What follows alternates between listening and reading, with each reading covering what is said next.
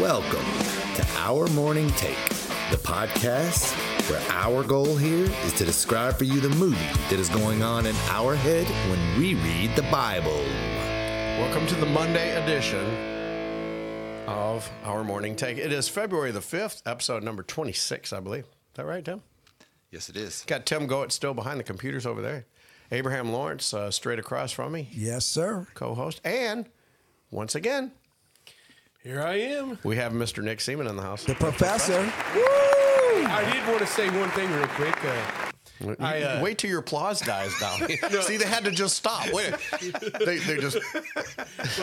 Well, sometimes the applause goes so long, I don't know how long I got to wait. So I just let it. But seriously, though, I was Seriously? listening to you guys. Okay, great.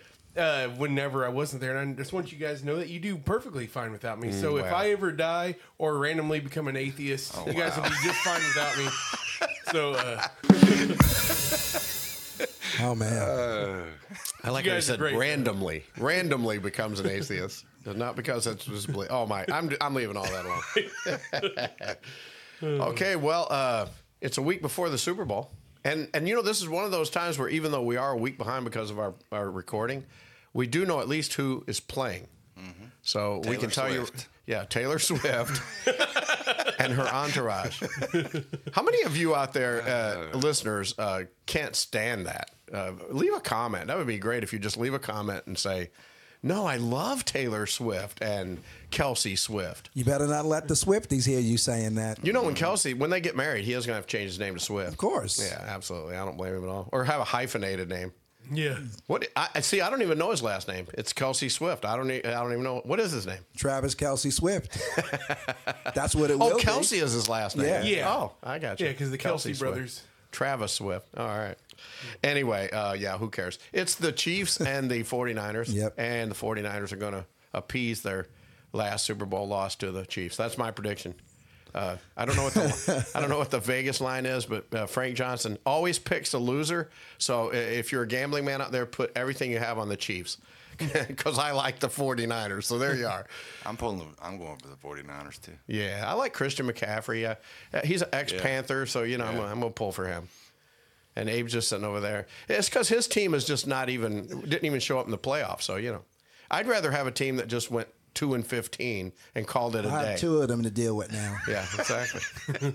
Let's get into the story. Last week we left off at the end of Exodus chapter 4, but there are a few things that I don't think we mentioned much about. And as I relook it over, I kind of want to go back and revisit a few of these things. One of them is Exodus 4:22, when God is speaking to Moses, he says, "Then you shall say to Pharaoh, Thus says the Lord, Israel is my son, my firstborn. So I said to you, let my son go, that he may serve me, but you have refused to let him go. Behold, I will kill your son, your firstborn." And one of the things that I was reading just before we went on the air today was this whole idea of how sacred the firstborn was to the Egyptians. Yes. I had no idea that that's a whole thing for them. I think that's in any culture. Yeah, that's what I was gonna It's, say. You know, it's just like, you know, that is the one, you know. But especially to the Egyptians. Oh, yeah. And Pharaoh himself calls himself the firstborn of the gods. That's his title. The firstborn of the gods. And God is like, I've got a firstborn. Let me tell you about him. Yeah. Oh, yeah. It's called the nation of Israel that you better let go. That's right. And so it was a really serious thing to Pharaoh. And oh, by the way, I know, Abe, you've said in a few episodes in the past that you thought Moses might have even been in the line. This is really even more proof and more reason why Moses was not in the line. He was not a firstborn of anything. He actually was just adopted by Pharaoh's daughter. So even though he had a lot of power, he had a lot of influence, he probably was, you know, eloquent in Pharaoh's, but he was never going to be a Pharaoh, because that definitely is something that goes towards another Egyptian with an Egyptian. So, yeah, I don't really believe that he would have probably been in the line of Pharaoh, but he certainly was an important figure. Yeah, but, you know, if they got one of those diseases that killed everybody off, I don't think they would pass him Well, up. there you go. Yeah. You know. In other words, if Joe Biden dies, that kind of thing. You're talking about that? No. Okay, not at good. all. All right. And then, was there anything else you want to say about that? Not about that. I mean, I'm all in for that, but we got to cut to the big thing that's going on right here in 22 and 23. That's what I just read. Yeah, 22. Well, I mean, 24. This is where it gets dicey. Okay, so that's why I said, do you want to say anything else about 22 and 23? No. I do. Okay. So the other thing that we need to find out, that we need to understand about that, is God's sovereignty. That Pharaoh is not going to let the people go because that is his decision. And God already knows it. Now, God says in maybe Romans, where he says Pharaoh was created to do exactly what he was supposed to do, and that was not let the children of Israel go, so that God might show his wonderful power among the whole nations of the earth. I mean, if Moses goes to Pharaoh the first time, shows him these tricks that he's got and the rod and the whole thing, and Pharaoh goes, wow, that's awesome. You serve a great God. I'm going to let your people go. See y'all later. And they leave. We don't have a story. Yeah. We don't have a story. God doesn't deliver his people. No, God already knows that this Pharaoh is way too proud. There's no way he's letting these children go. And when he gets to the point in the plagues that we're going to get to in the future, where Pharaoh is willing to let the children go, God hardens his heart and says, nope, you're not going to let the kids go. And he goes, I guess I'm not. And he doesn't. So that's a movie in your head you've got to come to grips with, and that's the fact that God can control man. Oh, 100%. And also, what I find interesting is he even tells Moses he's going to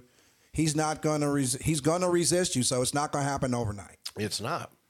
So it's going to take a while, but then even when he decides he will let you go, I'm still not going to let you go. He's going to make him say no. Because it's in God's hand. And that's why I've said a million times that even though we've got a guy over in Korea that thinks he's got the pulse, he can push a button and destroy half the globe with nuclear war, he cannot.